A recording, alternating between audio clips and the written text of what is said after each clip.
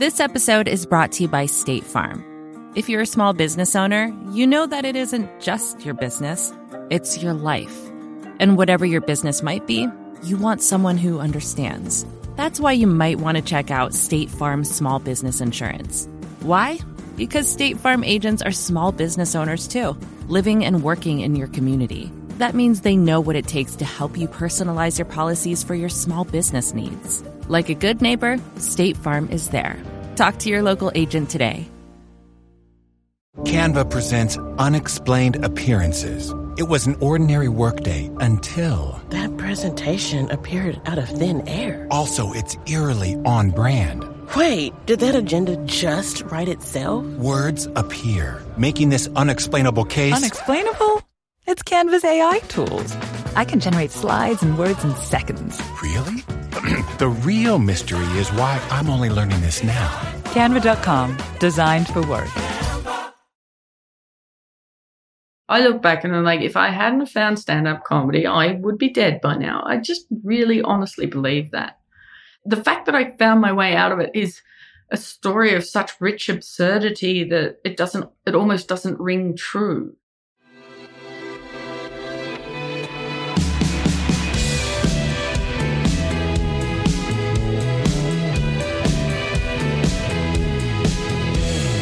Hello and welcome to the Ezra Klein Show on the Vox Media Podcast Network. This is an exciting episode, a redo, but it's with one of my favorite artists. The first episode we taped was obliterated by two, not one, but two recording failures, one in the main recording and then a secondary one in the backup recording.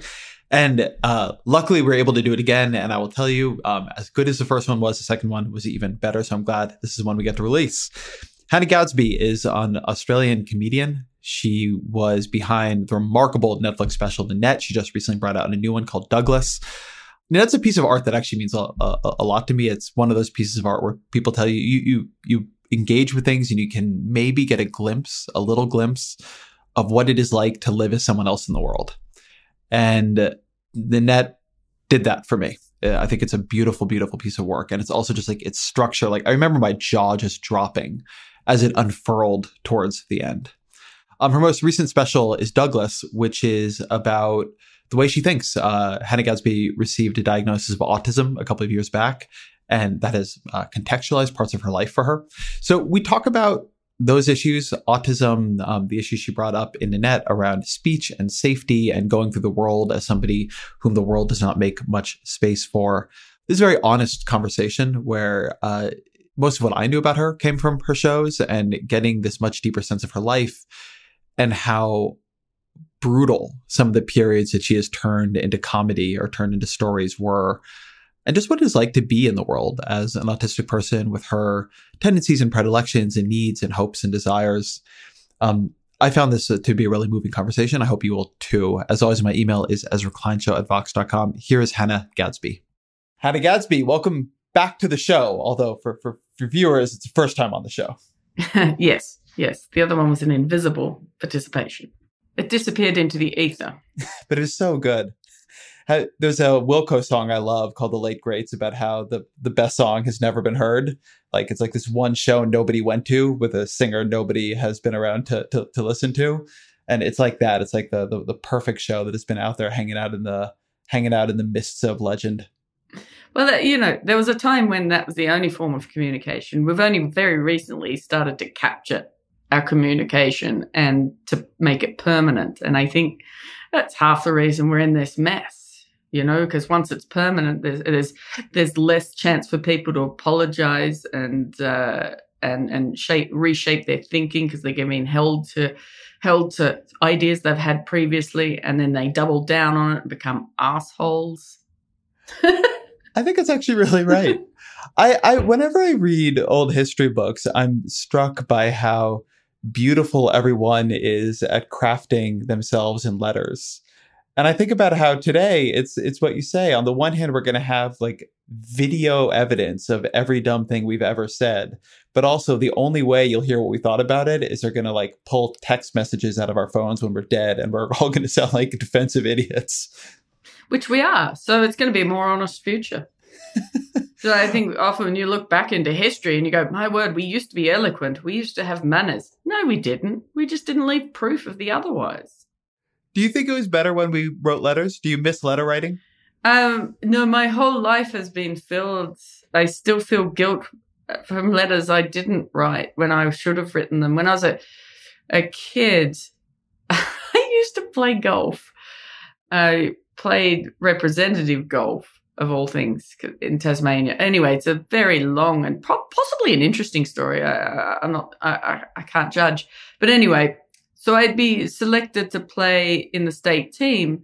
And for that pleasure, I had to then thank the committee that selected me. And then when I'd go and play in, Australian juniors, then after I'd finished, I had to write a thank you letter to everyone involved in that. And I never got round to writing those letters. And I look back in hindsight, and I was racked with guilt for years because I knew I should write those letters. I understood that it was manners, but then also most of me was aware that my brother, who was also playing golf, didn't have to write those letters. And so the hypocrisy really, really annoyed me. And then also writing letters is, you sit down and write a letter and it's just like, what people want to hear. And therefore it just sounds, like a thank you note to the selection committee. I used to sit there and I'm like, well, I know what they want me to hear from me. So why don't they just pretend I wrote it? Because I'm just going to write what they want to hear. And there's no sincerity to it at all. My whole life, I've had a complete aversion to stupid exercises like that. Like, you understand what people want, so you do what they want. And then it just doesn't feel like there's any personal growth. So I never wrote the letters, but I felt the guilt around not writing the letters. Who enforced the differential thank you note regime? Was it that the women's team had to do it, or was it your mom made you write letters and didn't make your brother write letters, or wanted to make you write letters and didn't want to make your brother write letters? No, it was sort of like the done thing on the girls' team. So basically, you played golf as a young woman to prepare you to be a wife, whereas boys could play golf because they play golf. So when I'd win a trophy, I'd win a casserole dish or something like that. I've still under my parents' home. I've got all these. Yeah, I've got my dowry. I was collecting a dowry. I've got lace tablecloths. I've got a clock cut out of a hewn pine in the shape of Tasmania. That never needs to be used, although it's a tidy bit of wood. So, I was basically, every competition I won encouraged me to, put together a dowry. A blender. I won a blender once, whereas my brother would win things like golf balls and things that encouraged him to play more golf. Is there a lot more golf involved in Tasmanian marriages? Like, where did this association come from? No, it's just the idea of like what girls should do, and it bled into the social infrastructure of golf. And golf is awful on every level as far as sexism and racism and elitism is concerned. I think it's so funny that I used to play it because it really is everything that is wrong with the world. What were you like as a kid? I was very slow moving. I was very quiet. I was wry, I think. People tell me I had a good sense of humor. I liked routine. I was watching the world for the most part. I didn't participate in life until very recently. Except for the golf. Well, golf is like, sport was a really good thing for me because you knew what to do. So it's just sort of like, because I used to play hockey. I was from the, this is fun. I was from the sort of town where if you didn't play a sport, then you got into trouble. If you're a boy, you did drugs. If you're a girl, you got pregnant. Really, honestly, girls did both. We can do it all. But, it was a rough end of the world. It was a tough place to live. The town was dependent on industries, and industries don't always look after the population. So, there's a bleakness to it. And so my mum was very adamant that we played sport. And so I as a young kid, I played hockey, and I was in goals because I didn't fare so well in the team sport part of it because there's so many variables. Whereas in goals, the scope of what you have to do and what happens is much more limited. So I was a natural goalie and I was quite good at it. But then I had an accident. My life is punctuated by accidents. I had a lot of accidents. And this was one of the first big ones. I tore my anterior cruciate ligament. I just fell off my bike weird one weekend and had to have a total knee reconstruction. And I was 11 years old. And that's not an easy reconstruction to have when you're still growing, and certainly not an easy reconstruction for it to be effective, when you're in a small regional hospital in the, arse end of the world. They did their best, but it didn't, basically I had a knee that would collapse for my entire adolescence. It wasn't fixed until I was in my 20s. So I'd have this knee that would just buckle underneath me in regular intervals throughout my adolescence. And so I couldn't play hockey anymore. So my mum said to me, look, why don't you play slow hockey, which was her joke about golf. And it's a good one. A pretty good burn on golf. Mum's pretty good. But golf was also easier for my parents because Mum was the cleaner at the local golf course and a golf club. She didn't clean the course. It's made of dirt. That's a silly job. No, but she was the cleaner there. So it was sort of my brother and I. We played golf because it was easier to keep an eye on us because Mum and Dad were kind of involved in the club. But it was a small club and it was $30. I remember this. It was $30 a year for my brother and I to play as juniors. And when I left Smithton, I couldn't play golf anymore because it was so expensive. I had no idea how expensive golf was. And then so I never played again. But the sexism was baked right into the whole idea of golf. Like, I couldn't be a member. My brother could be. I was an associate. Women couldn't play on weekends unless we didn't interrupt the men's games. And for a junior girl, that doesn't leave you much. You've got to go to school. And then, like I said, the prizes were a casserole dish. So if I won a big competition, I'd win kitchenware. My brother won a new set of golf clubs. And so it was that sort of thing. And then also there's so many restrictions on what I could or could not wear. When you go away for competition, the skirts were not that I wore skirts, I wore shorts, but they were measured to how high above the knee. You had to be, not that ever bothered me either because the longer the better. But basically being ladylike was the driving principle of the team, whereas boys' teams were like, hey, you should try and win. That's probably the most important thing in a game of golf. You should try and win. It's just the idea of being very competitive about golf to me. I know I don't want to insult everybody who loves golf. Oh, insulted! I hate it. But the idea of really caring who wins at golf, I know it is rife, but it always strikes me as peculiar, like it does for many sports. But okay, your mom pushed you to play any sport, hockey and then slow hockey. What were you into? Did you have sort of your own sort of weird interests? I was I think back to my childhood and I was just a dreamy kid. I would just live in my own head and I was very happy there.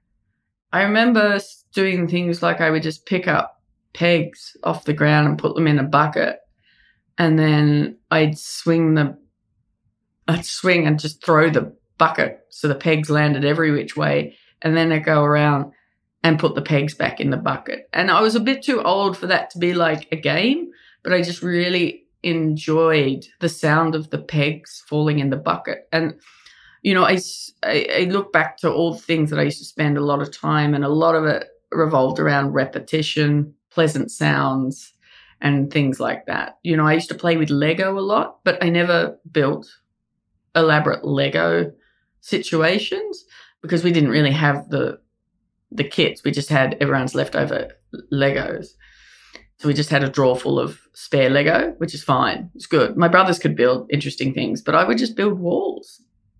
just walls because I was just into repetitive tasks. And I think it was because I just liked doing things while I was thinking. And that's probably why I like golf. Because it's a lot of alone time. Yeah, I guess that would be right. So I want to say before I ask the next question that for people who haven't seen Douglas, it's very much about autism and your autism diagnosis and what it was like growing up with autism. And since our first like legendary but unreleased conversation, I've been doing a lot more reading on that.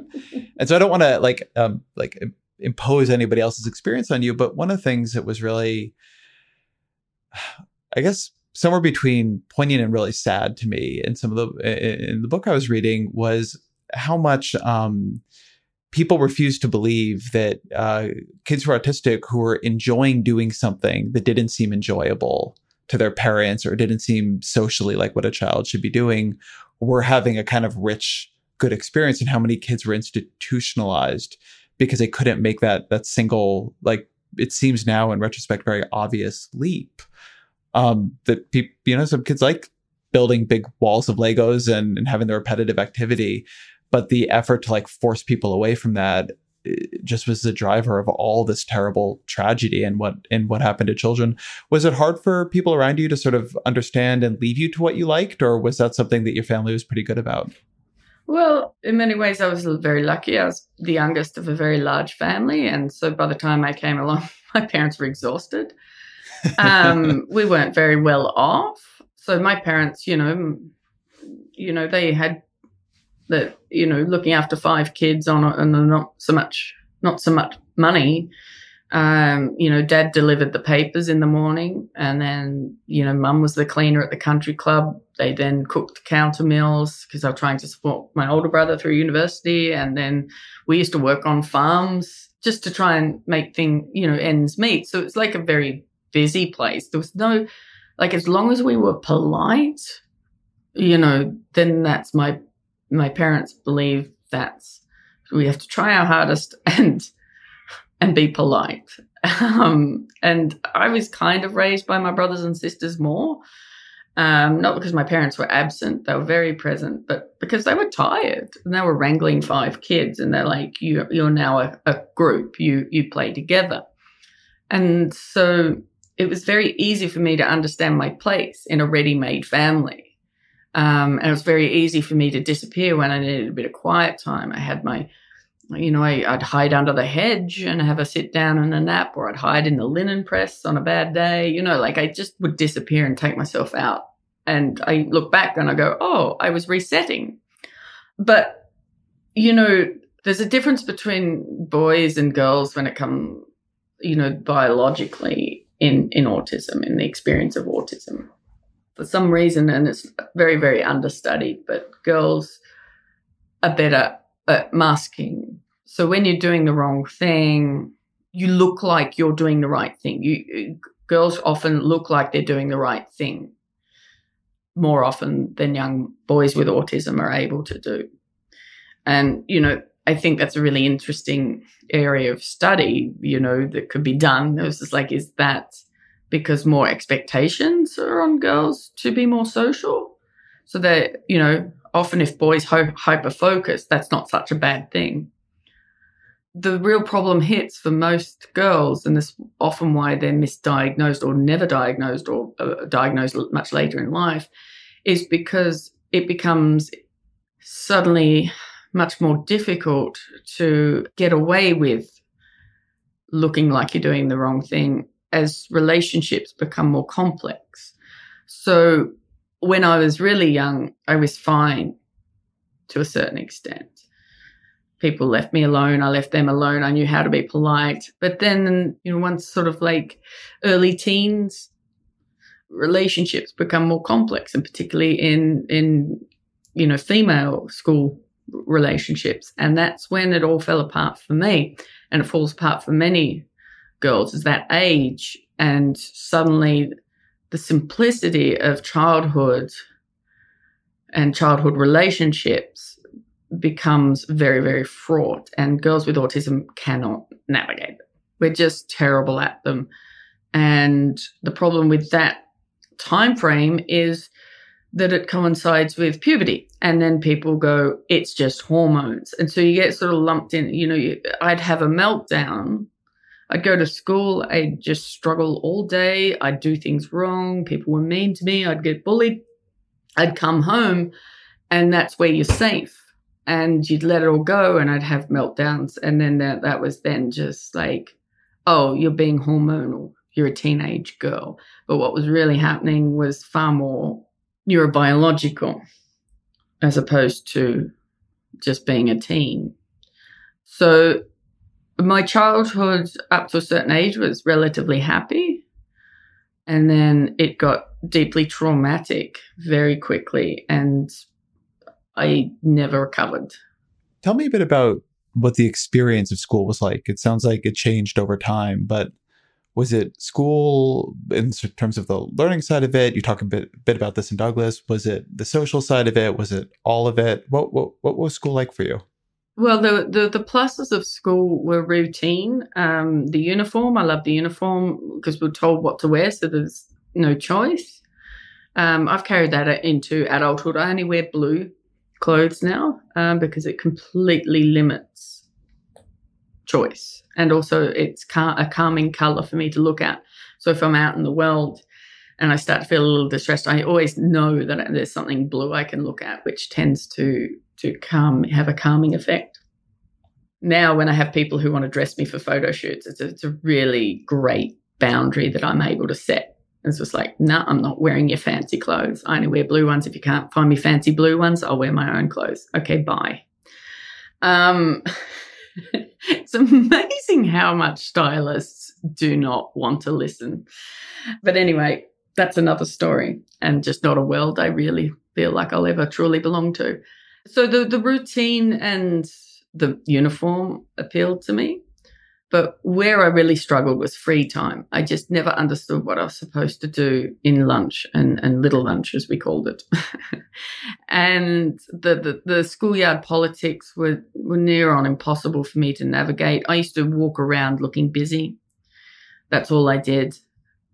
And I knew how to keep my head down. I knew how not to draw attention to myself. So I was never bullied terribly. But in order to avoid being bullied, because I had a taste of it, but it meant that I just wasn't allowed to participate. So I was just completely alone and isolated. And so I was just sort of a ghost almost. And then the older I got, during early years, you have the one teacher who would teach you everything for the whole year. And I liked that. And then you get to, I don't know what you call it where you are. Is it middle school, I guess? Yeah, that's where everything goes to hell. Yeah, and I just would have daily nervous breakdowns. This is the wrong word, but they're meltdowns because I couldn't get so many changes. Every class was different. I don't have executive functions, so being able to handle a timetable and different teachers. And it's not just all those things. For me, it comes out different smells. Like I take time to adjust to new environments, and that includes, visual clutter, smell, sound, all these very basic inputs before you even get to learning. So I was completely overwhelmed. And to put that into context, I went to a tiny school. And I went to school with people that I'd known my entire life. And, I lived within a very small town. Like it's not overwhelming on paper. Like the town I grew up in, it was 2,000 people. And it wasn't a thoroughfare. It was an end of the road. So we didn't even have tourists who'd interrupt it in summer. Like it's not you know what I mean? Like it's what some people would call a hole. And certainly not me, but I just did. And so, I like to remind myself that, when I'm struggling now, it's just like I didn't have any hope of struggling in the world that I live in now. I mean, surviving, I was never going to adapt because I couldn't adapt to a world that was so consistent anyway. I have an 18-month-old son, and I think a lot about when he starts going to school because I'm not in any way comparing my experience to yours. I don't think I'm on any on the spectrum, but I had a really hard time in school. I was bullied really badly and did very poorly, and I found school completely illegible. Like literally starting in middle school, which is why I said where it all goes to hell. I just for years I couldn't figure it out, and like college it picked back up for me. Like end of high school I started to like get my bearings, but I think a lot about how, and this is why your comment about just the smells and the changes brought this up for me, how we expect school to just be legible to kids. The idea that there would be intangibles that you might need to like move around, right? That, oh, like now as an adult, like how the room looks to me is important, right? I try to declutter my desk before I start working. There's music I like, music I don't like. The amount of control, I drink caffeine, like the amount of control I try to create in my space to do work well, it's pretty intense. And nobody tells you when you're a kid going to school that like, oh, your environment is going to matter for this. It's not just, are you smart? It's not just, are you paying attention? It's not just, are you being good? And I don't know, like, will I be more sensitive to that as a father because I had some of that experience? But it seems like there's a lot we don't tell kids about going to school. And in retrospect, it strikes me as really strange. Well, because we don't know what it's like to go to school. Honestly, the landscape changes so quickly now. My mum had no idea what my school was like. Because of the generation gap, things are evolving. Like we don't know what it's like to go to school surrounded by technology. We don't understand what that is. So I think the speed in which, society and the world and learning and living changes means that we literally do not understand what school looks and feels like now. So, I mean, it's hard for, like, my mum barely finished school. So it's not like she could tell me what high school was like. She was already, had an apprenticeship to be a hairdresser by the time I was in my second year of high school. So how is she going to help? How is she going to help me navigate high school? Like a lot of parents now didn't grow up with smartphones and all those sorts of things as part of the social interaction. So how are they going to help kids navigate that now? Like, I think it comes down to a blindness and we actually don't understand the landscape that younger people have to navigate. And that's why it's so important. It's not to tell kids how it's going to be, it's to listen to them as they try to find words to tell us how it is for them. And that's sort of the struggle of autism, you see parents is like, you've got to go to a birthday party. And a kid with autism is like, I don't want to go to a birthday party. They're hellscapes for me. But parents are going, yes, but in order to be a normal person, you have to love birthday parties. You're sad because you're alone. And kids with autism are like, no, I'm happy because I'm alone. Being alone is happiness to me.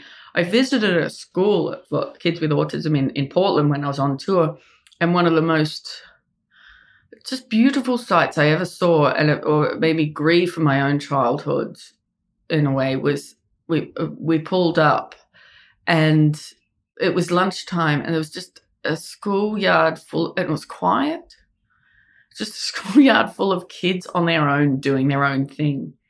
And it was just beautiful because it's like, these are the kids that would stand on their own because people go, oh, they're being bullied and ostracized. But what's happening at that school is like, they want to be on their own.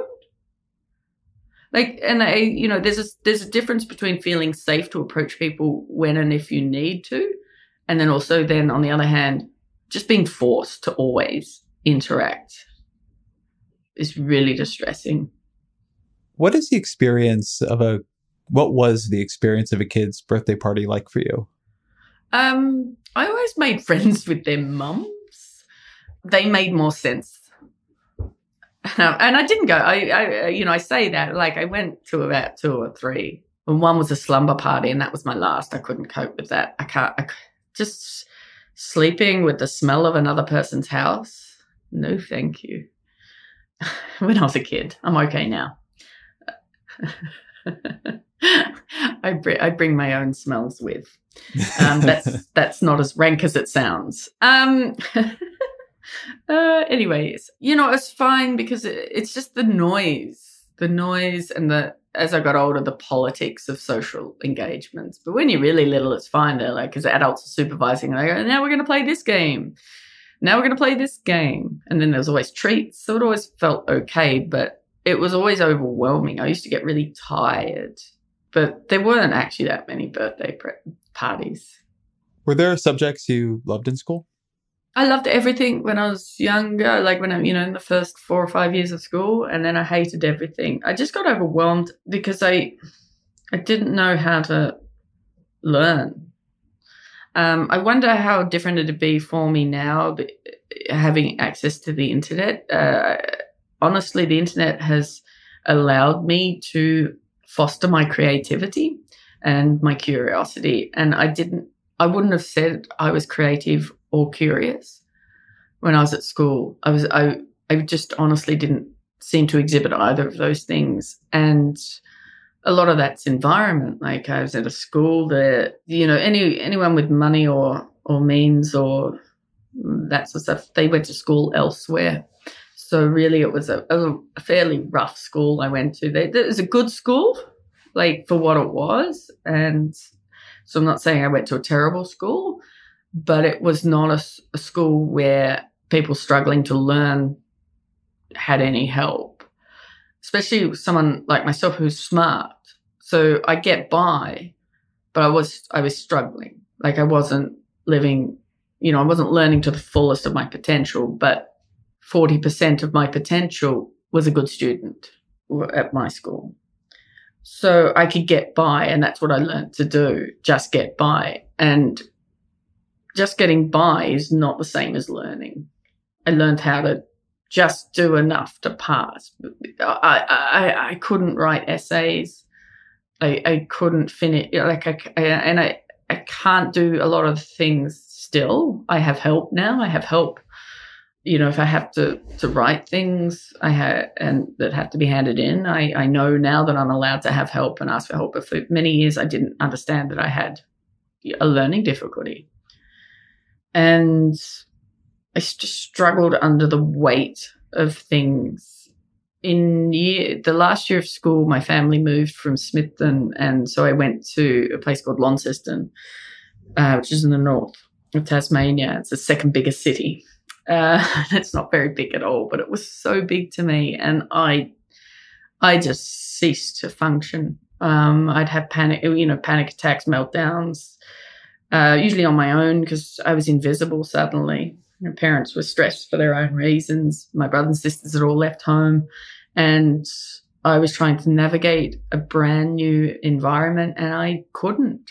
And I all but failed. The only reason I didn't fail school was I knew enough to get a doctor's certificate.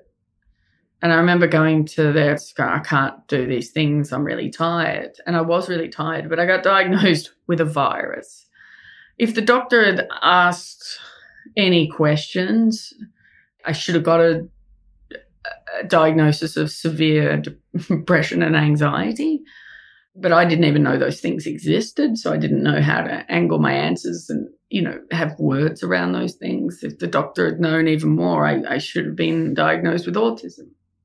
But what I had was a virus that allowed me not to fail, just pass this kid. She's obviously smart. She's not well. We don't want to invest time in re-educating her. Let's just push her through. It was just incredibly easy for someone like me to fall through the cracks. Nobody cared, least of all me. So I finished school, and it's important to know I didn't learn anything. Like I was way behind. Like I didn't know how to do things that kids should know how to do. But I was, smart-ish. But I barely spoke. I had no confidence. My first job out of school was I got a job at a supermarket. And I honestly thought that was good. That was where I was going to go. Like, that's my job. I'm going to work in a supermarket. And, I'm smart, so I should be able to work my way up through the ranks of the supermarket. And that's wrong. I wasn't good enough to work in a supermarket. And I look at what, now in this point in history, people who work in supermarkets, I did not have what it takes to work at a supermarket. They are they are in it. People working in grocery stores at the moment, that's a tough job. And I don't have what it takes to work at a grocery store. And I knew it then. I was put in the delicatessen because they didn't want me at the front of the shop. Because I was monosyllabic. I think it's really important to stress that. Like, I was monosyllabic. Like, if I could talk, I used the least words as possible. And, I was much less capable of faking eye contact back then. So I'd be looking at the ground and mumbling, and I needed to be told what to do every step of the way. I lacked initiative, right? I could have been an incredible worker if someone every step of the way going, this is what you need to do, this is when you need to do it. But I didn't sort of get taught that. So I was really, really struggling. And then I slipped on chicken fat. It's just a funny thing to say. And then I'm sorry. I'm sure this was terrible. That was just a funny.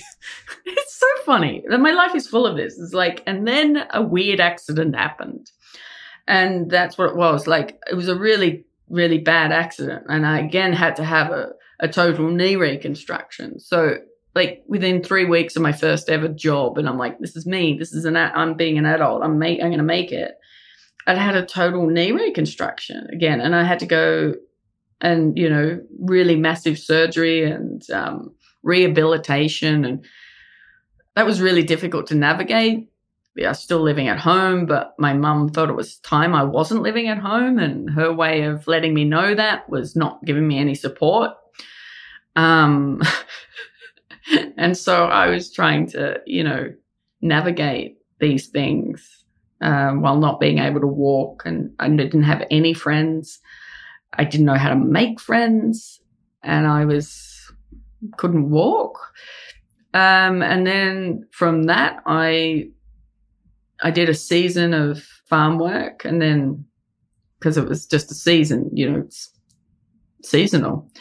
And then I got a job selling knives. And when I say a job, I mean I entered a borderline pyramid scheme and failed badly. Yeah. And then I just, adding to that was a certain amount of trauma, and the thing about trauma is you cannot imagine a future. Like, you cannot project yourself into a future, positive or otherwise. You're trapped. So I was trapped physically, financially, literally, and also figuratively. There are a million bad ways to start your morning off. The no coffee traffic jam, the soggy morning jog, the why is the dog taking so long, just go already walk. But you can unleash your ideal day with a perfect shower using Method hair care products. Designed with high-quality ingredients, Method's new range of shampoos and conditioners will give your hair undeniable softness and shine. And hey, if you're a night shower kind of person, that's great too. Try Pure Peace infused with peony, rosewater, and quinoa protein. Or Simply Nourish, crafted with coconut, rice milk, and shea butter. Or Daily Zen, made with cucumber, seaweed, and green tea. Reconnect with the best version of yourself. Visit methodproducts.com to unleash your inner shower. Shop methodproducts.com.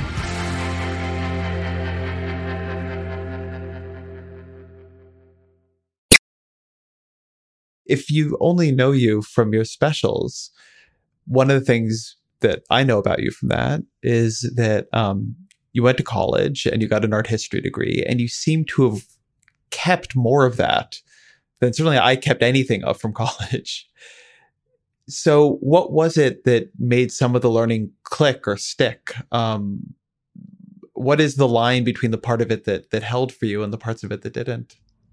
It was art, like looking at pictures. Pictures opened up a world for me, and a way to learn about the world that words and speech didn't. It sort of seemed to trigger an expansive thinking that nothing else kind of did for me.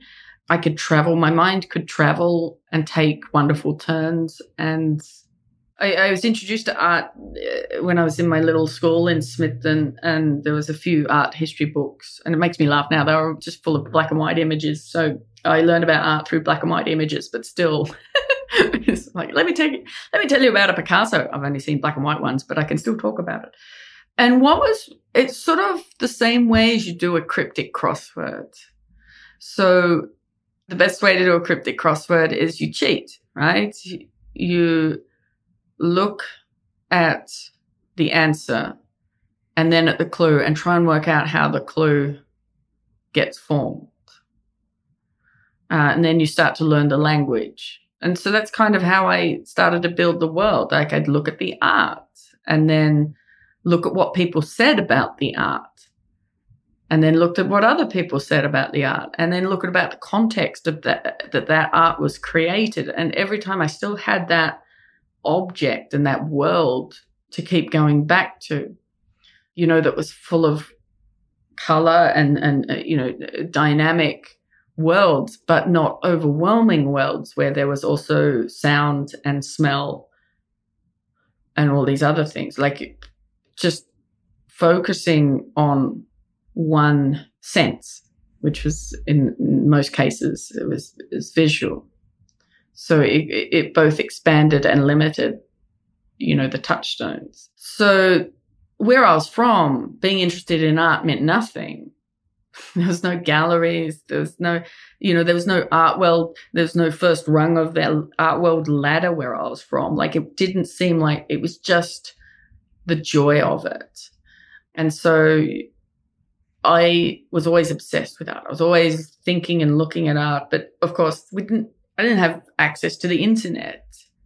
So it wasn't like I could go online like I do now and just go on these rabbit hole journeys and go, just have the best time, tracing ideas around.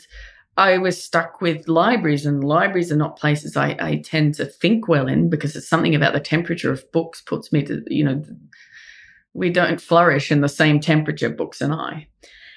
So libraries tend to make me go to sleep, and the fluorescent lights make me slightly ill. So, I'd take books out of the library, and then I could go home and even when I was sort of, left school, I would go to the public library and do that. I also have an affinity with indexes. I love going through the indexes. You learn what's important in the book before you have to go into the book. And it's sort of that makes me see that the way that I make sense of the world is different to everybody, to most people. I have to work my way backwards to make sense of things. But in doing that, what I've discovered later in life is that I get different things because of the way that I think and the way that I learn means that I have different perspectives and a different way of seeing the world that I don't think is, I always used to think it was a deficiency, but now I see that it's just, it's a strength.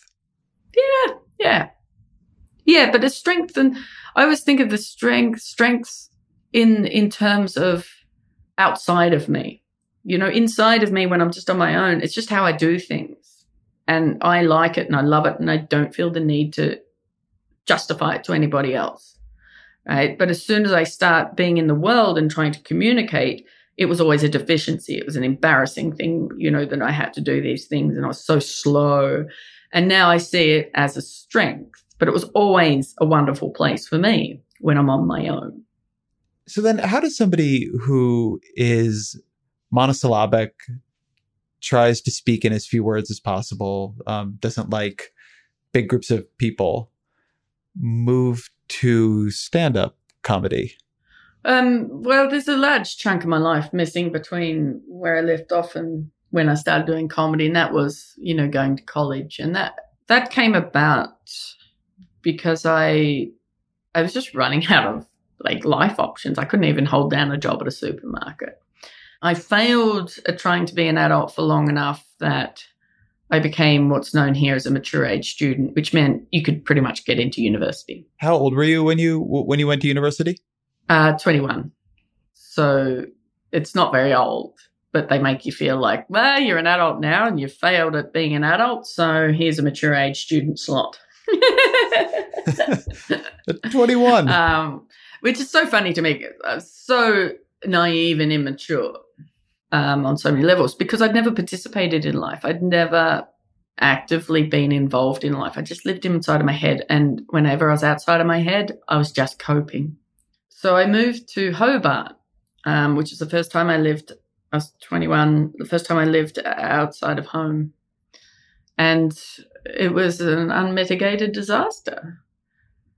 I failed again, but again, because I'd learned the trick of getting I used to think I was cheating. It's like, if I get a doctor's certificate, it's fine. But what I realized in hindsight, I was like, no, I needed help and I didn't get it. And I didn't know how to ask for it. And I was depressed and, a really, really horrible anxiety. Like I could not function. And that's when I drank quite heavily. I started drinking quite heavily because, and smoking, because I guess, I'm not guessing, it is like basically numbing the input. So in a sense, because I'm so sensitive to my environment, noise, sound, smell. Noise is sound, but sound, I feel sound. So sound becomes a feeling quite strongly in my body. And that works both ways, but I've only just discovered the pleasant feeling sounds and how to skew my environment so that things feel pleasant to hear. But for the most part, pain. I feel a lot of pain with certain sounds. And add to that a lack of executive function. And that's when I was beaten up. So that was such a low, like I just feel such sadness for that, Hannah, because it's like so alone. And then trying to understand my sexuality. I knew I was gay, but also I knew like homosexuality was only legalized in 1997. And that's when I was 19. So I was living, not being able to hold a job down at a supermarket then. And just because the law had changed didn't mean it was necessarily a safe place to be gay. And certainly I found that out when I was in Hobart, my first year of university and that. So it's interesting to me because people do only know me from the net. And in the net, I'm talking about that time of my life. But I think people take me and think that I was the person I was when I stood up on stage as the same person I was when all that happened to me. But I wasn't. Like I was a husk. I was a shell. I was so full of anxiety and an inability to navigate the world. I was alone. I didn't really have friends. I started to make friends at university, but I didn't understand how to maintain those friendships. I couldn't pay bills. And what's really fascinating to me in that is like that's the year Ellen came out. And it just blows my mind. Now, Ellen's quite in the news at the moment. And people are starting to ask me, what do I think about that? And I can't help but think of the context, my own context in all that. And it's just like, when Ellen came out, it didn't mean a thing to me. Like it had absolutely no impact because that's where I was. I was a nothing person. Like I didn't even identify as being gay. I was subhuman. And so after I got beaten up, I just sort of decided to apply for every single university on the mainland as I possibly could, mainland being the rest of Australia. And I couldn't do that because that involved an enormous amount of executive function that I just simply don't have. So basically what I was able to do is find universities that taught art history, because I knew that that was something I was at least interested in. And there's very few of those in Australia. So I just applied to all of them, and I managed to get into one, and then I left Tasmania. And so what happens at university that begins to bridge the gap between the person who can stand on the stage and the person who is a husk? It was a very slow recovery. Going to the mainland helped enormously. Like, Tasmania had become very, very claustrophobic for me in many ways. Like, I had to learn the basics of life. I had to learn how to look after myself. I had to learn how to pay bills. And I struggled. Like, doing those normal things still to this very day are things that I actually really, really struggle to do.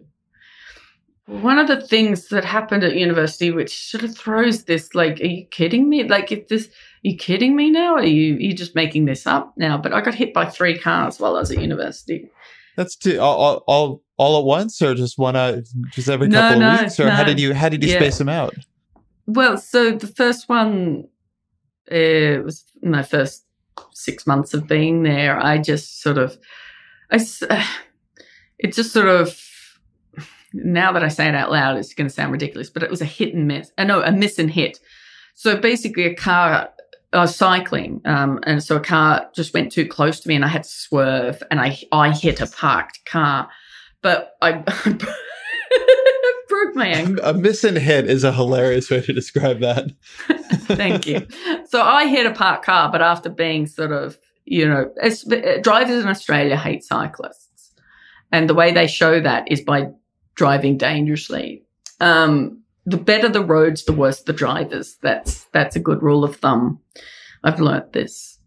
Anyway, so I had so that was it was a bit of a dust up, but just a broken ankle. That's fine.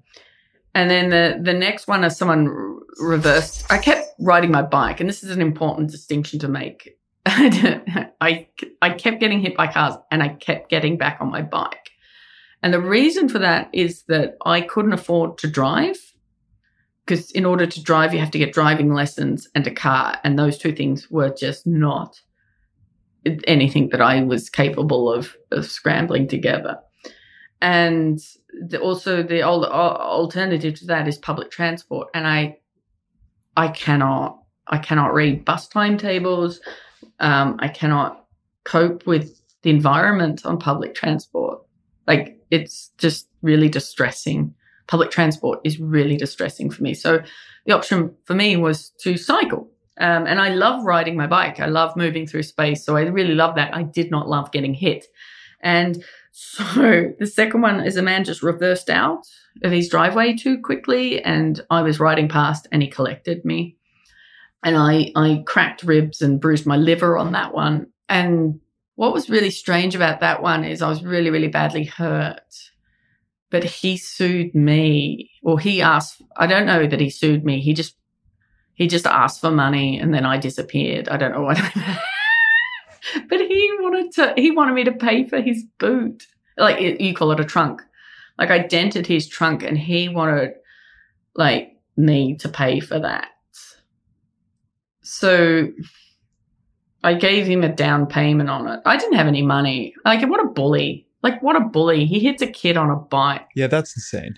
Yeah, but because I didn't understand how the world worked, people could bully me, and people did. People would take advantage of me all the time. Anyway, so that was that. And so I kept falling behind at university, naturally. And then the last one was, and this all happened within a year of, the third time I got hit was actually really bad. I got doored. So I was cycling, and then someone opened their car door and collected me, and I shattered my collarbone.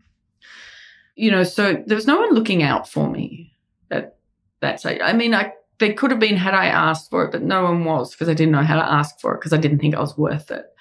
So I had this broken bone, and it should have been fixed surgically because it was so far displaced. But the doc, I don't know, maybe I was uninteresting to the people in an emergency or something, but they've just gone, it'll be right. And it wasn't right. And then down the track, I had to have it repaired.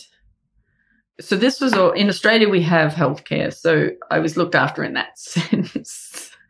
And because it was a road accident, there's a certain amount of protection you get around road accidents. People have insurance for that. So, and it's compulsory insurance. So at least at this stage, my healthcare was being paid for because it was an accident that wasn't my fault. But I had a pin put in my shoulder, and then the pin didn't work. The pin ended up working itself loose and coming out the back of my shoulder. It removed itself from the clavicle and came out. And the doctor who put it in, he told me that I shouldn't sue. And I believed him. And I'm like, oh my God, you're the last person who should be giving me that advice. But I was so green. And I'm like, okay. And he's like, yeah, because, you're the lucky one. It happened to 2 other people in the US, and it punctured their lungs. So the pin went the other way.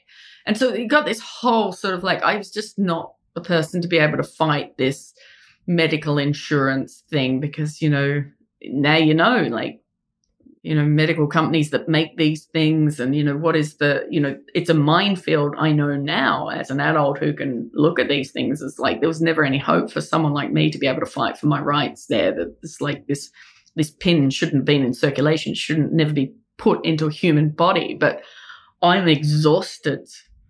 I'm on my own, and the doctor who put it in there said it's useless to fight this. So there it was. So that's what I was actually doing at university, is I had 4 more operations on that shoulder and continued to sort of just do the bare minimum to pass. And then I graduated and fell off the face of the earth again. And how do you end up on a stage? Well, that's the mystery. I started working, I was working in a bookshop and as a cinema projectionist, film projectionist. I had a skill, but I couldn't make enough money off those. I didn't know how to graduate from entry-level casual positions. I didn't know how to you've been working in a bookshop for 4 years. Would you like to manage the weekend shifts? Those things were never going to happen to me. I was just bad at life and bad at work. Lacking initiative is really hard to make it. So I then got a job as a farm laborer and was traveling around the country, harvesting broccoli, planting trees. And that's an industry that really exploits workers. So basically I was working, 16-hour days and not earning enough to pay rent. So I was living in a tent. So you were homeless? Yeah, I was homeless. And in a cycle that I didn't know how to break out of. I didn't know, because I was also traumatized. I didn't know how to imagine a better future, and I didn't think I deserved one. I look back and I'm like, if I hadn't have found stand-up comedy, I would be dead by now. I just really honestly believe that. The fact that I found my way out of it is a story of such rich absurdity that it almost doesn't ring true. It's like a rags to riches story that is just so ridiculous that I'm almost embarrassed. I just go, people just won't believe me. But there it is. I've moved past what other people think. I just don't know how else to explain it. So what ended up happening is I had another accident. A piece of farm machinery kicked back and it basically tore all the ligaments in my hand, which meant that I just had there's no stability, and I had to, again, I got screwed around with workers' comp, I'm sure. I look back on that and going, I could have, I was a very vulnerable citizen and nobody really looked after me and I didn't know how to ask for it. Anyway, so I had to have my wrist fused. I've had all the bone taken out of my hip and put into my wrist, and I've got plate and screws all through there. So that's what's holding that together. And during that process, I got to go to hospital, which was just which sounds really silly, but it's just I remember going to hospital going, I've been living in a tent And that was the point at which I got back in contact with my family. Like I'd come out during at university and it didn't go well. And I didn't have the strength to wrangle that emotion. And so I just let myself drift away from my family. They didn't ostracize me. I just didn't know how to navigate it. So I let go and drifted. As soon as I got back in contact with my sister, I went to live with my sister. And then after that, I moved to Melbourne and I lived with my brother. And that was up until really, really recently. I was relying on my family to get me out of the financial desert. That I was I was homeless. And if it wasn't for my family, I would never have been able to pursue comedy, because it was the generosity of them that allowed me to do something, to be able to pursue comedy. And the reason I got into that was after I'd had my surgery, is I entered a competition and there was no reason for me to do it. I still don't understand why I did it, but I did it. I entered a national competition here. It's called Raw Comedy. It's run through the Melbourne Comedy Festival. And they just basically travel the country and try and find, interesting new voices. And I signed up for it and I did all right. I won. I got into the state finals and I didn't get any further than that. But then the next year I won. I entered it the year after and I won the national competition, which was televised. And it's no small thing, but I understood how to navigate the stage better than I ever understood how to navigate a normal room, like a normal social interaction. As soon as I stood on stage, I somehow knew how to cajole the energy in the room. I felt like a conductor. I knew people had a response to me and I knew how to wrangle that response to me. The strangeness of my presence made people take notice of me. And then once I had that notice, I knew what to do with it. And, I'm certainly I wasn't as good as I am now when I first started, but I guess that's what they call a natural ability. So every opportunity I got, I made the most of. And when I first started doing comedy, I was monosyllabic. My first joke was, and I'd deliver it like this, I go, "Hi, my name's Hannah." That's a palindrome. It's a word you can spell the same way, forwards and backwards, if you can spell. It's a family tradition. Everyone in my family has palindromic names. We've got Mum, Dad, Nan, Pop, and my brother Kayak. And it's a really great joke, but that's how I deliver it. I've learned how to put inflection in my voice. I've learned these things, but even the bare bones of it, I understood how to make jokes and then how to be a presence on stage. And there's no evidence that was going to be the case. There's nothing in my life that would have said, "Oh, this one's a natural performer."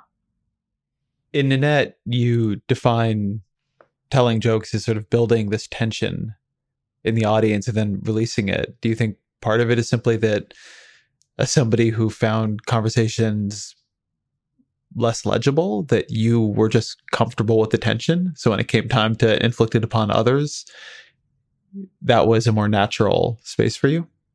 Well, but yes, I couldn't navigate and there's tension in that, but also I'm a tension. My actual presence has always caused tension. I've never done things right. I can be, it's less so because I've learned more as I've gotten older. I'm a late bloomer. But when I was a kid, I didn't do things right. And when you don't do things right, you cause tension. So I learned how to diffuse that tension that I myself created. And I always used to think it was just the fact that I was, a butch woman that caused the tension. But now I understand it's how I interact with the world, courtesy of my neurobiological situation, that also causes the tension. So that natural ability that I had as soon as I walked on stage was really grafted through a life of being a presence that was off-putting to people. This episode is brought to you by Choiceology, an original podcast from Charles Schwab. Choiceology is a show all about the psychology and economics behind our decisions. Each episode shares the latest research in behavioral science and dives into themes like, can we learn to make smarter decisions? And the power of do-overs. The show is hosted by Katie Milkman. She's an award-winning behavioral scientist, professor at the Wharton School, and author of the best-selling book, How to Change. In each episode, Katie talks to authors, historians, athletes, Nobel laureates, and everyday people about why we make irrational choices and how we can make better ones to avoid costly mistakes. Listen and subscribe at schwab.com/podcast or find it wherever you listen.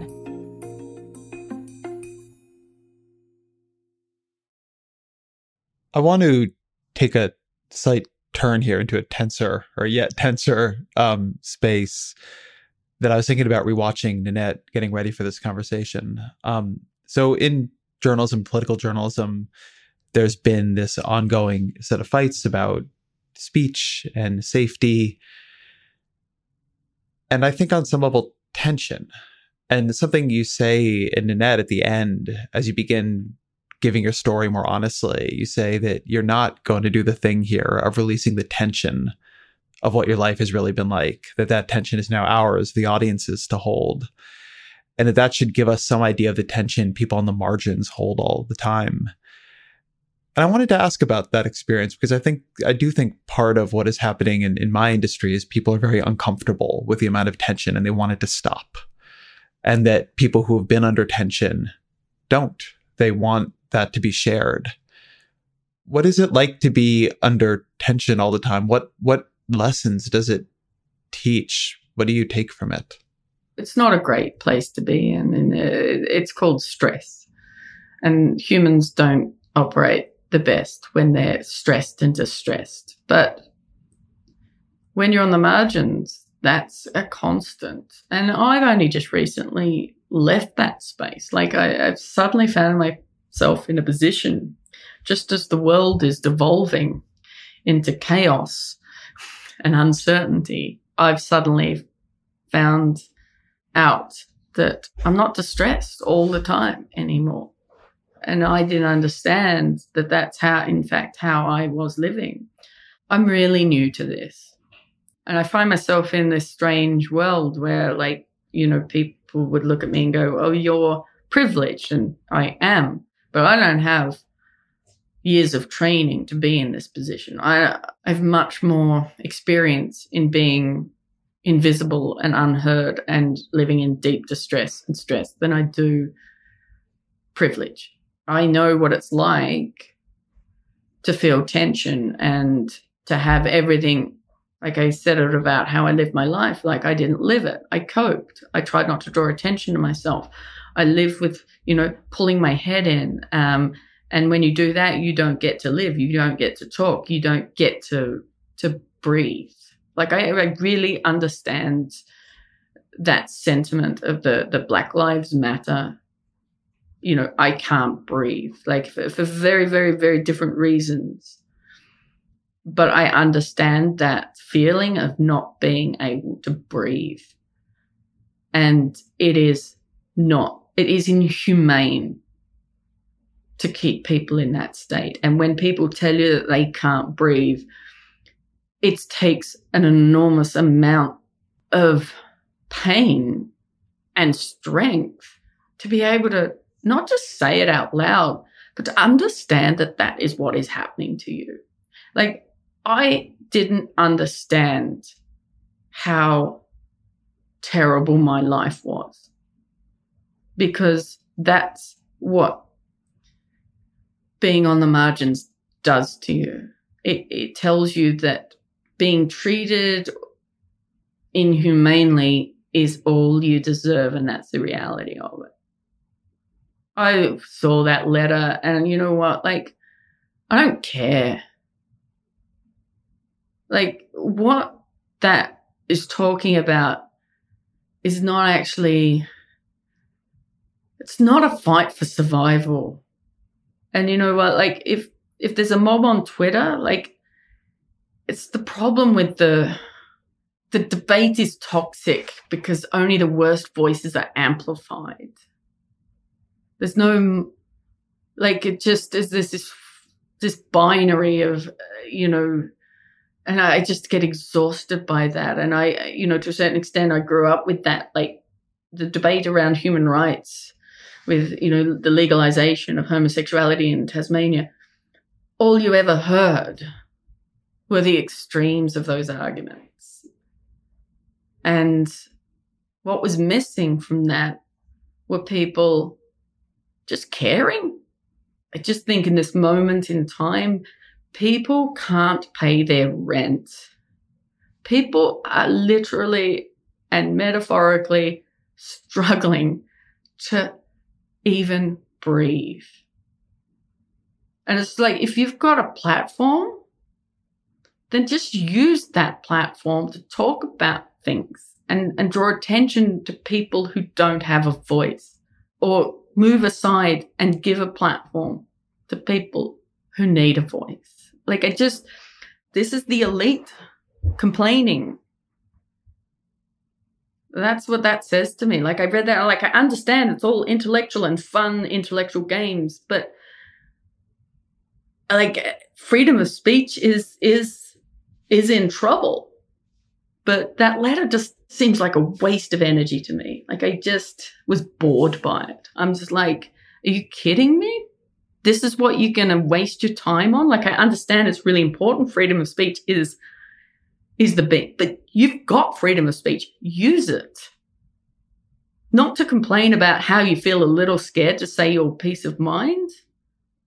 Like, apart from that, what are you using your freedom of speech for then? What are you using it for? What are you using your platform for? Like, if you're just using your platform, your enormous platform, to talk about freedom of speech, then you are wasting your time.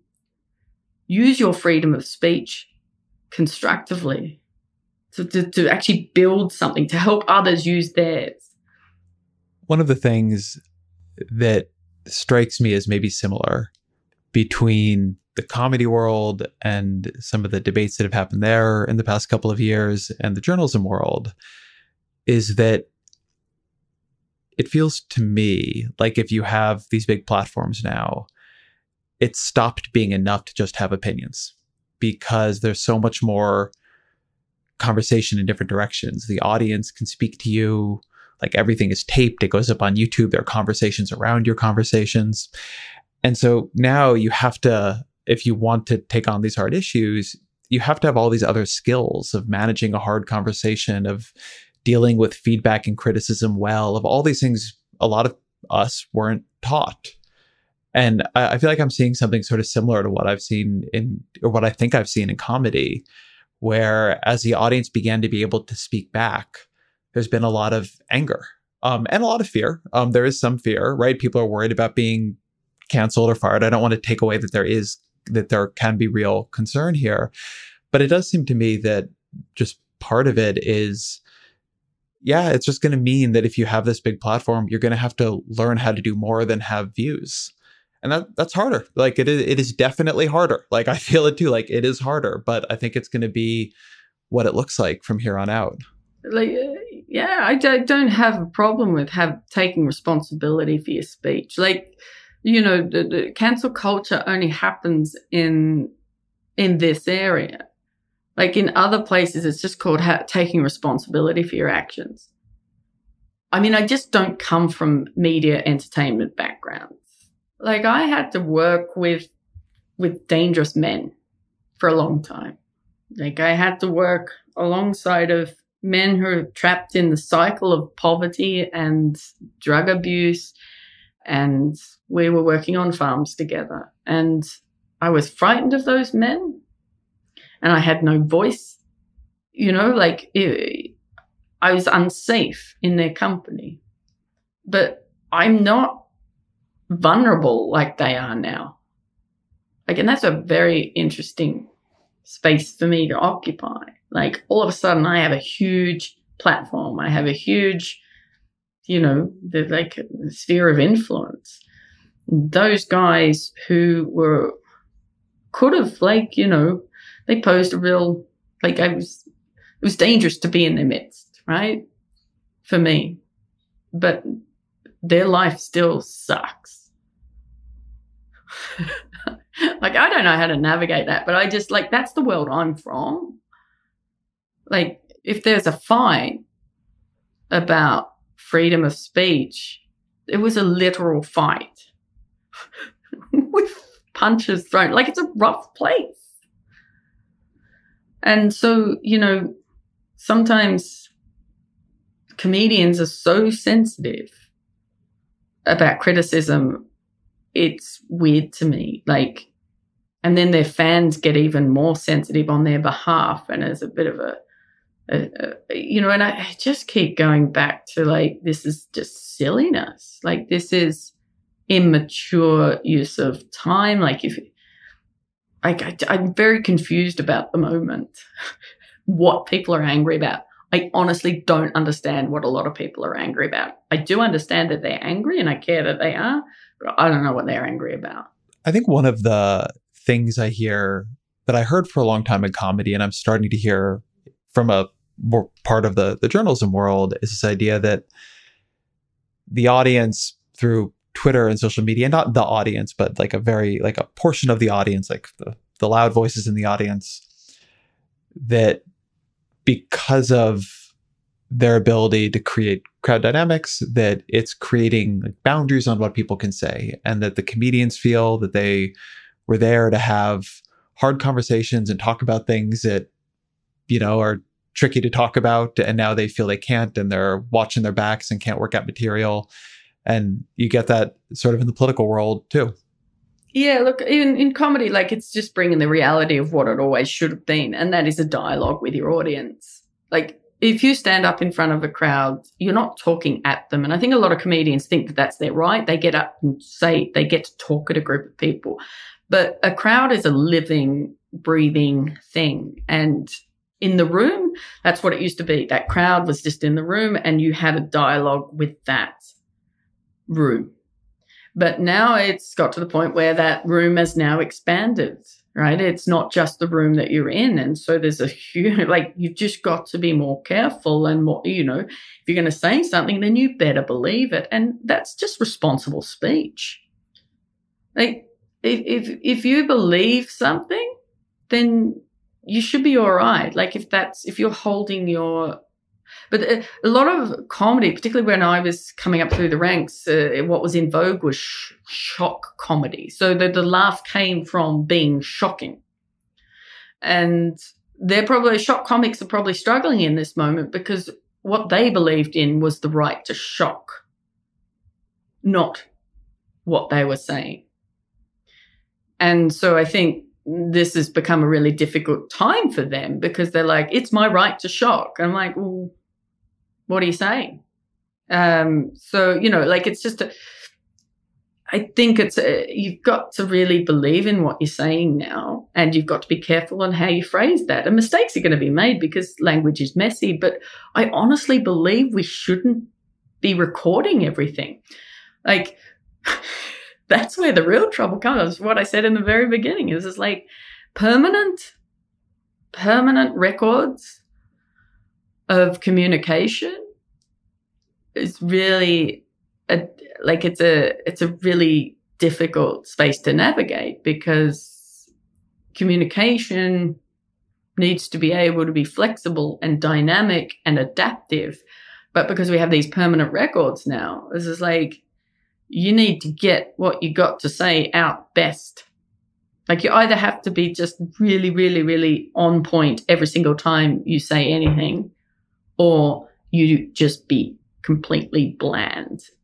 And that is a boring world to live in, a boring world of extremes.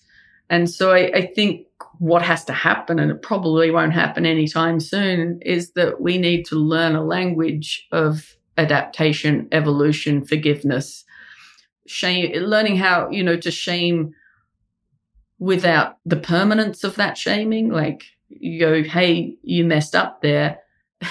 How do we then move on from that? Like, people are you have to be defensive, or you have to apologize. There's no nuance to to the discussion. And this is an incredibly difficult space for me to navigate because this is a really hyper connected and hyper social world. And I'm really bad at being social. Like I'm really, like my autism means that I'm quite blunt and I fail to pick up on all the nuances. So this is a really difficult space for me personally to navigate. So I don't feel sad when a comedian who used to shock anytime he likes suddenly finds it a difficult space. I'm like, it's always been a difficult space. The world has always been a difficult space. I want to underline what you were saying about the capacity to have people make mistakes and feel shame and move on. I do think a big part of the problem is a lack of clarity in what that process should look like, often because there's not real accountability, but there's social accountability. Nothing happens to most people who misstep, but also the feeling of something happening to you is like 25,000 people turn on you online is it's a kind of trauma to people that sounds weird when they say it. So it doesn't, they don't know what to do with it. But at the same time, the part of it that I've become, I don't want to say unsympathetic to, I agree with what you're saying about it's hard for everything to be recorded. But in my industry, a lot of these problems are just coming from everybody moved onto Twitter. And for years in journalism, we knew that if you wanted to be in a hard conversation talking about tricky issues, we would have this big edifice to protect you, editors and copy editors and people who would check your headline and all these things, so that if you like ended up in a bad place, at least your institution was there with you and it tried to help and was now bought in alongside you. And everybody just works out the material on Twitter with none of that around them. And then things go bad. And I think a lot of the tension in my industry just comes from the constant feeling of that. Yeah, well, why are you working stuff out on Twitter? Like, why? Who does that? Why would you do that? Work it out on Twitter. It's the worst.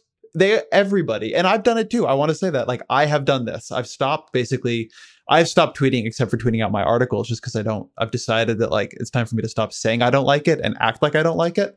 But it's become a place that a lot of journalists work out the material. Then they work it out poorly and there's a bad reaction, and just everybody's like anger, like long term, just keeps going up at each other. Yeah, well, journalists should be better at learning. Like, what's wrong with journalists? Like, I mean, I'm not a journalist, but I don't like. Also, I think that if you have a large platform outside of Twitter, you should get off. Like, you should just, like, it really could be a space where people who don't have a voice get to have a voice. But if people with huge followings are then just, it's a bullying pulpit. That's a great term for it. I really enjoy Twitter for finding voices that I would never, like, all social media. Like, it's a great place to witness, like, interesting voices saying interesting things. But then if you then have people who already have a massive platform outside of, those things, then it becomes, I don't know, there's a toxicity to it. And there's a certain amount of joy I think people get from jumping on a bullying bandwagon, like, do you know when you don't like something and you think the whole world loves something, and then you find out 2 or 3 people don't like it, and then you're like, oh, this is great. And then all of a sudden there's a tipping point where you're like, oh no, this is now bullying. It turns out everybody felt the way that I did, but nobody was acknowledging it.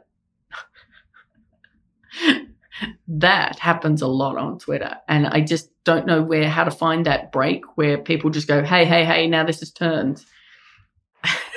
Like, all of a sudden, like, I just don't think we understand how to see when, like, where's the line where someone who has a lot of power and needs to be held accountable says something awful.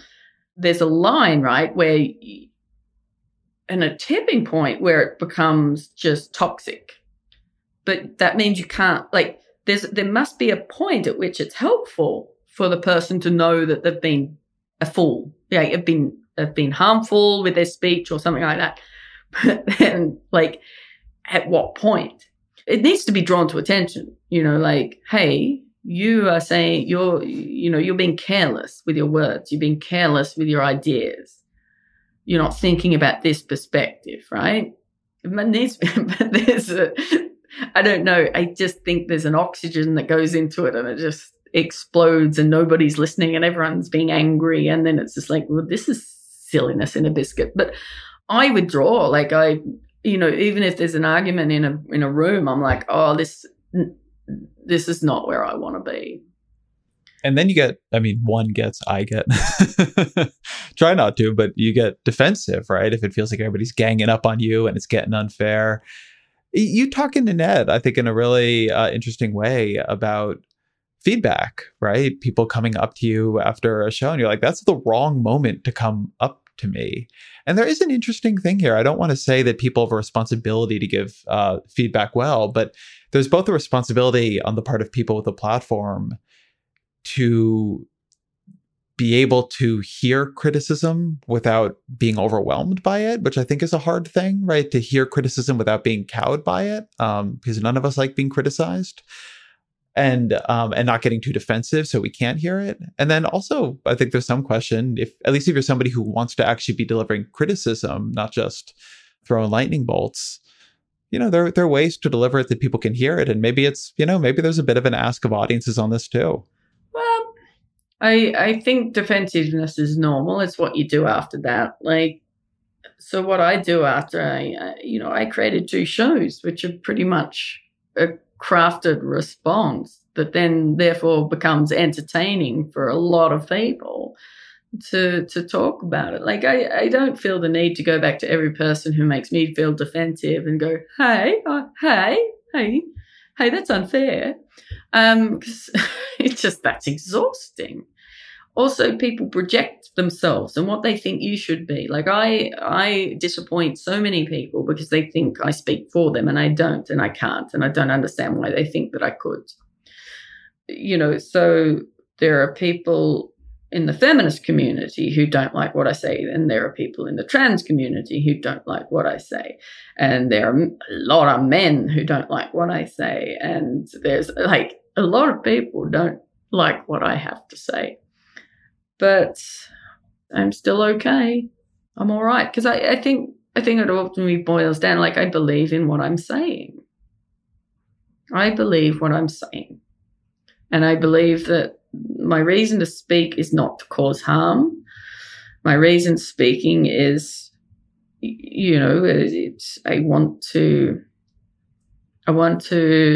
disrupt people's thinking in order to, get them to have a different way of thinking about things they already think about. I'm not in the business of changing people's minds. I'm in the business of changing how people make their minds.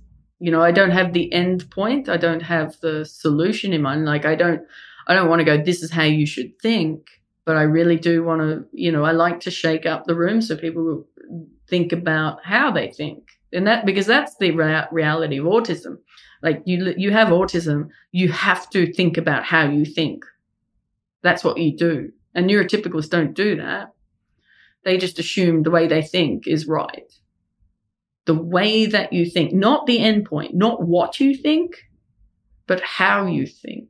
So when I get, pulled up about the specifics of what I say and things like that, I listen, I think it's interesting. But ultimately, what I'm in the business of is to demand people be more aware of how and why they think, not what they think. I think that's a lovely place to come to a close. So let me ask you what's always a final question here, which is, what are 3 books, or having done this with you before, audiobooks, that you, or paintings for that matter, that you would recommend to the audience that you have loved? I like Louise Bourgeois, Saint Sebastian as a Woman. That is a piece of art I would like people to know about. And they can just go Google that and go on their own adventure. Saint Sebastian was a Woman is a great recommendation. Not that I would know, but I'm excited to go look it up myself. Yeah, you should. Also, it's an evolving piece. So she did many. It's something she revisited, and it evolved. And the story of the evolution of the piece is really fascinating. Also, I love The Hidden Life of Trees. It's an audiobook I listen to all the time. I like trees a lot. Trees are pretty cool situations. And you know what I'm listening to on a lot, and it's a really weird one, and I'm just going to put it out there, not as a recommendation as a book, although I'm sure it's pretty great, but it's the book that puts me to sleep and makes me feel calm. And I think this speaks the most to the idiosyncrasy of my neurobiology. It's a book about Putin. It's a biography of Vladimir Putin. Really? Yep. When I'm feeling distressed, I put the book about Putin on, and I don't listen to it. There's something about it, and I guess you know, I listened to it once and paid attention to it, and you know, but then now it's just become a book that I don't know. It must be. It's very bizarre. Like, he's the worst, right? He's not a good guy, and his story's not good, and his abuse of power is not great. It's the new Tsar by Stephen Lee Myers. The Rise and Reign of Vladimir Putin. That's how you know that I'm not typical of the neuro variety.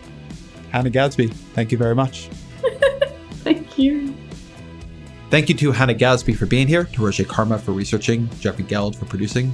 The Ezra Klein Show is a Vox Media podcast production.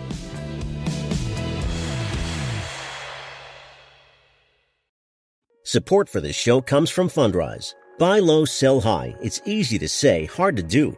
For example, high interest rates are crushing the real estate market right now. Demand is dropping and prices are falling, even for many of the best assets. It's no wonder the Fundrise Flagship Fund plans to go on a buying spree, expanding its billion-dollar real estate portfolio over the next few months. You can add the Fundrise Flagship Fund to your portfolio in just minutes, and with as little as $10 by visiting fundrise.com/Fox. Carefully consider the investment objectives, risks, charges, and expenses of the Fundrise Flagship Fund before investing. This and other information can be found in the fund's prospectus at fundrise.com/flagship. This is a paid advertisement. From data privacy to the future of TV, retail media, and beyond, the world of digital marketing is constantly in flux. So how can you keep up? Well, The Current Report is there for you. Each week, marketing leaders on the cutting edge give you the latest insight. So if it's creating a buzz, they'll be talking about it. Subscribe to The Current Report wherever you get your podcasts.